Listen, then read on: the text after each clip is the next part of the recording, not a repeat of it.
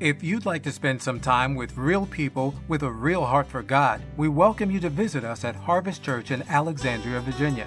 Our Sunday morning services are held at 10:30, and our Family Night Fellowship takes place on Wednesday at 7 p.m. Come experience God's awesome, life-changing power as we worship in His presence, fellowship with one another, commit to discipleship, and share God's love through evangelism. For more information or directions, visit harvestnova.com. That's harvestnova.com. We are in the middle of a series entitled Unprecedented. Unprecedented. That God, our focus is on God doing things He hasn't done before. Not that He's been unwilling, but often we haven't given Him the freedom to do what He wants to do. And our focus then is on being in such a place that God can do the unprecedented in our lives, in our church, in our homes, our communities, our schools, yes, even in our government. Amen? How many know God's not finished? He's not done. He hasn't folded in His tent, so to speak. He hasn't turned away. He hasn't become passive. God is active. God is moving. God is desiring to do the unprecedented in our hearts and lives and in all our surroundings. And so that's our focus. We look here in Acts chapter 18. We'll begin reading with verse number 24. Meanwhile, a Jew named Apollos, a native of Alexandria, came to Ephesus. He was a learned man with a thorough knowledge of the Scriptures. He had been instructed in the way of the Lord, and he spoke with great fervor and taught about Jesus accurately, though he knew only the baptism of John. He began to speak boldly in the synagogue. When Priscilla and Aquila heard him, they invited him to their home and explained to him the way of God more adequately. When Apollos wanted to go to Achaia, the brothers encouraged him and wrote to the disciples there to welcome him. On arriving, he was a great help to those who by grace had believed, for he vigorously refuted the Jews in public debate, proving from the Scriptures that Jesus was the Christ. May the Lord add His blessing to the reading of His holy word. The title of my message today, as we continue the unprecedented series, the title of today's message is A Higher Level. A Higher Level. There was a barber in a small local town who had been the only barber in town for years. Everyone went to this barber to get their hair cut. Then one day, a big hair salon franchise came to town and opened up shop. They advertised all haircuts for $3. This was a few years ago. Slowly, the barber's business began to, but it was a low price even then. Slowly, the barber's business began to dwindle. He couldn't compete. In a last-ditch effort to save his business, he hired a business consultant. The consultant spent a day poring over the barber's books and asking many questions. At the end of the day, the barber asked the consultant, "So, what do you think? Should I close up shop?" The consultant said, "Not yet. I'll be back tomorrow." The next day, the consultant showed up with a huge banner that he hung in front of the barber shop. It said, "We fix $3 haircuts." Some Christians have looked for an easier, cheaper way, not just to get haircuts, but to serve God. There isn't one. Allow me to share with you today how you can fix the so-called $3 haircut in your life and allow God to take you to a higher level. What we're saying is this: you can't serve God on the cheap. You can't serve God casually, minimally. You can do a lot of things on the cheap. They say there are websites touting vacations on the cheap. You know, buying your groceries on the cheap. You can't serve God on the cheap. You can't serve God with a minimal investment of yourself, your life. And so the question I want to answer in the next few minutes is this: what kind of person does God take to a higher level? What kind of person? I believe we see in this passage the description of a man named Apollos, who is the example to you and me of the type of person that God takes to a higher level. Not that he doesn't want to take all of us to a higher level. That's the point. He does. The question is, are you and am I the type of person that God can take to a higher level? So what kind of person does God take to a higher level? First of all, this person is someone with a passion for God's Word. Someone with a passion for God's Word. Apollos, it says here, was a Jew, a native of Alexandria, not Alexandria, Virginia, of course, but Alexandria, Egypt. He came to Ephesus. He was a learned man, verse 24 tells us. He had a thorough knowledge of the Scriptures. He'd been instructed in the way of the Lord, and so he was a man of God used to share the Scriptures. And it says he spoke, verse 25 says, with great fervor, and taught about Jesus accurately, though they only knew the baptism of John. He spoke with great fervor. The word translated fervor in the original Greek means to have fervor means to be hot or to boil, literally. He had a great passion for the Word of God. His knowledge of the Scriptures was imperfect, but he applied it the best he could up to the level of his understanding. He had a passion for the Word of God. You see, for many of us, especially if we've been in the church for a while, the problem isn't that we don't know enough, it's that we don't live what we know. Come on. I know that's a sobering thought, but it's true, isn't it? You've heard sermons, you know, you've heard messages, you've read passages in the Bible, and you know, some would call us overfed. Not if you could be overfed on the Word of God, you can't. But you know what I mean. We've heard it all. But the thing is, how does it impact us? If we have a passion, a fervor for the Word of God, it's going to make an impact in our lives. In 2017, there were hurricanes Harvey and Irma. And they were particularly violent hurricanes, and there were many in the coastal areas who were given warnings about fleeing the coming hurricanes, and many chose to ride it out. You know, there are always people in every hurricane season. We're going to ride it out. And almost in every case, they do so to their regret, if they even survive, because they fail to heed the warnings of the authorities.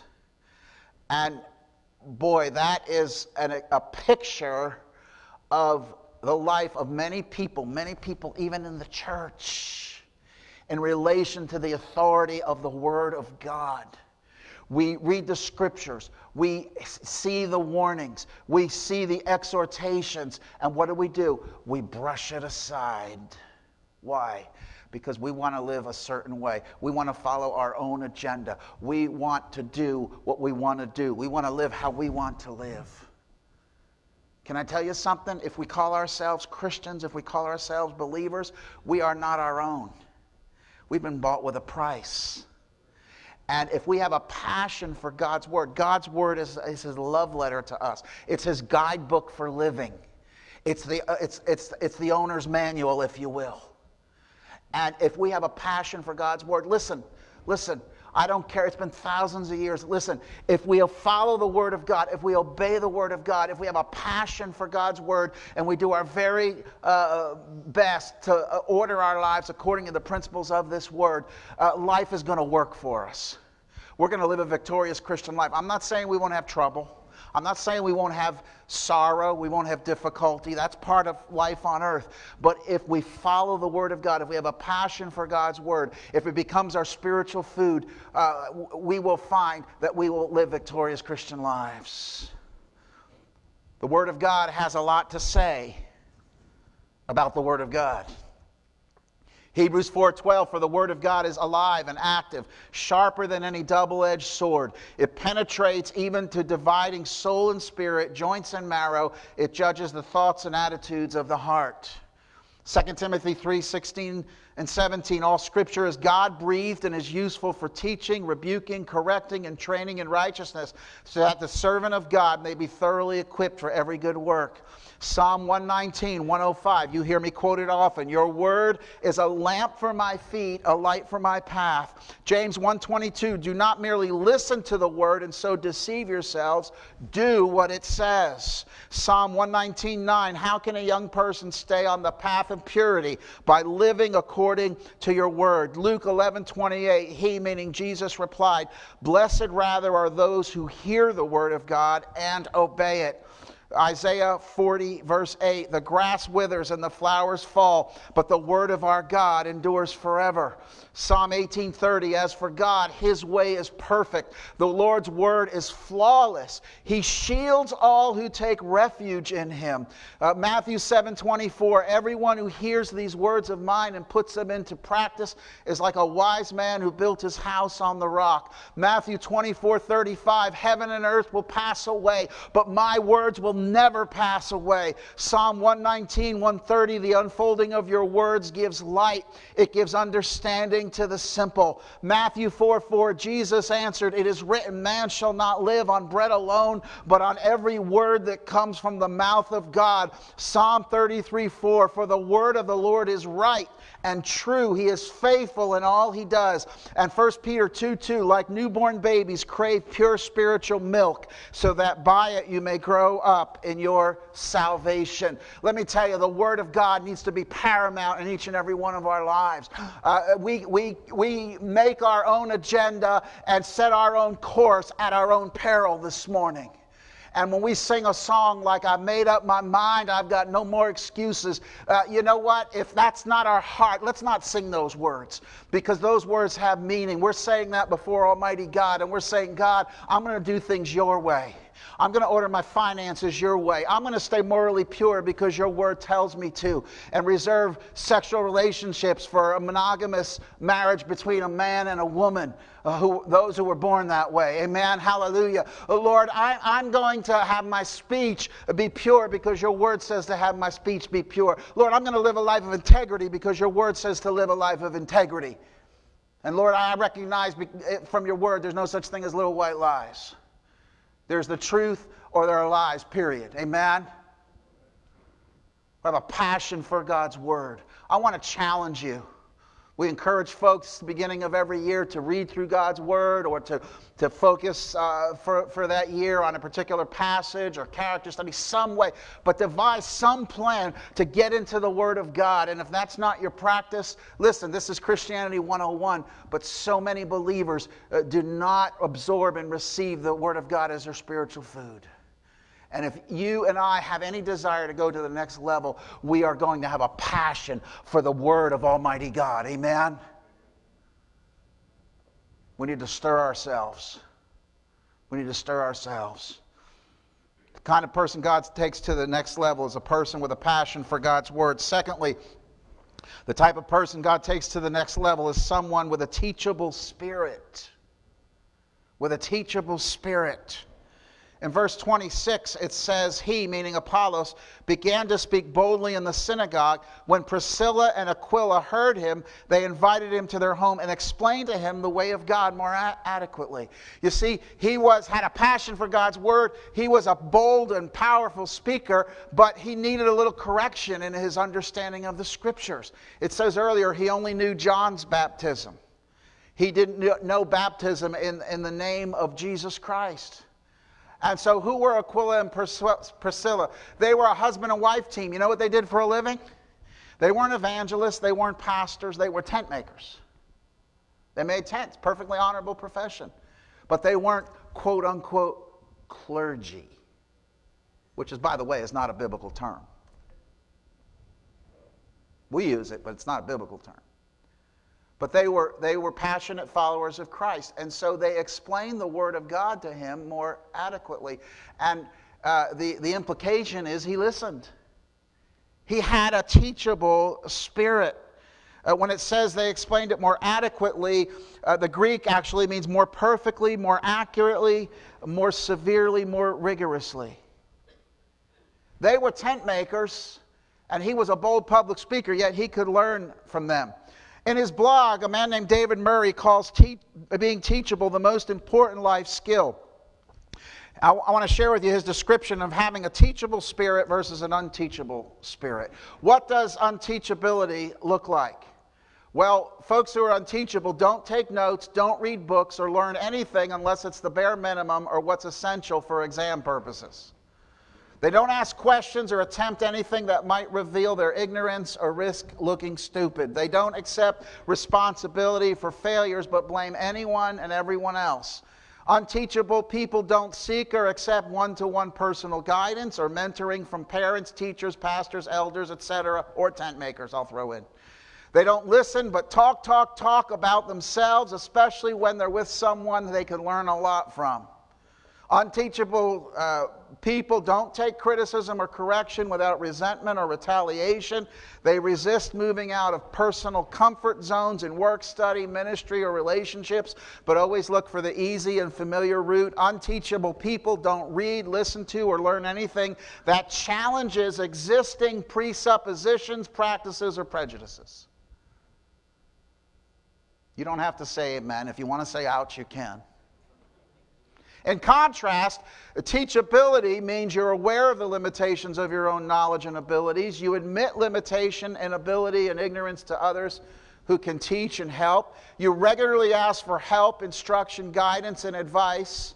You learn from anyone and everyone you can. You listen to others carefully and patiently with a desire to learn from everyone. You're prepared to move out of your comfort zone, try something different, make mistakes, even look stupid, answer wrongly, etc. You don't give up when you fail at something, but seek help and try again and again until you get it right. You're willing to change your views and practices when convincing evidence is presented to you, even if it means admitting you were wrong. There's another word someone said for teachability. It's the word humility. 1 Peter 5:5 says, God opposes the proud but gives grace to the humble. Proverbs 9:9, instruct a wise man and he will be wiser still. Teach a righteous man and he will add to his learning. I respectfully ask today, do you have a teachable spirit? Pastor Tim, I've been a Christian for 50 years. I've served in leadership. I've even stood behind in a pulpit. What can a tent maker teach me? What can an office worker teach me? What can somebody teach me? A lot. Amen? We need to have a teachable spirit. We need to be humble. We can live on this earth 1,000,000 years. We'll never have learned it all. We'll never have God totally figured out. We'll never perfectly understand His Word. There'll always be some truth. There'll always be some nugget. I've been serving God all my life and just hit a milestone yesterday. Hit half of 130 yesterday. So, sounds older when you say it that way. And I've learned a lot, but there's so much more I need to learn. Do we have a teachable spirit? Can we learn? If not, and we need to take an honest look inside and say, am I so proud? Do I have an unteachable spirit, or can I learn? Can I be teachable? The teachable person is the kind of person God takes to a higher level in him. Amen? Thirdly, what's the third characteristic of someone God takes to a higher level? It's someone with a holy ambition. Someone with a holy ambition. It says Apollos wanted to go to Achaia, and the brothers encouraged him, and they welcomed him. It says on arriving, he was a great help to them. In verse 28, he vigorously refuted the Jews in public debate, proving from the Scriptures that Jesus was the Christ. He had a desire to do something for God. He wanted to make a difference, and in the kingdom of God. He wanted to use his gifts for God. He had a holy ambition. We could take a survey of what our number one ambition is in life, and if we were all answer honestly, I wonder what some of those answers would reflect. Become a millionaire before I'm 40 or 50 or 60 or any time. Work my way up the corporate ladder. have a nice house, 3-car garage, luxury vehicles, have perfect house. What's your ambition? I believe if we call ourselves Christians, our first and foremost ambition should be to advance the kingdom of Almighty God. You know, we only have so many years on this earth. What are we here for? Whose kingdom are we building? What is our business? Let me tell you, if we're believers in Christ, our business is kingdom business. Well, Pastor Tim, I'm not clergy. There's that word again. That unbiblical word. Non-biblical word. It's not unbiblical. It's just not in the Bible. Pastor Tim, that's your job. No, it's our job. Come on.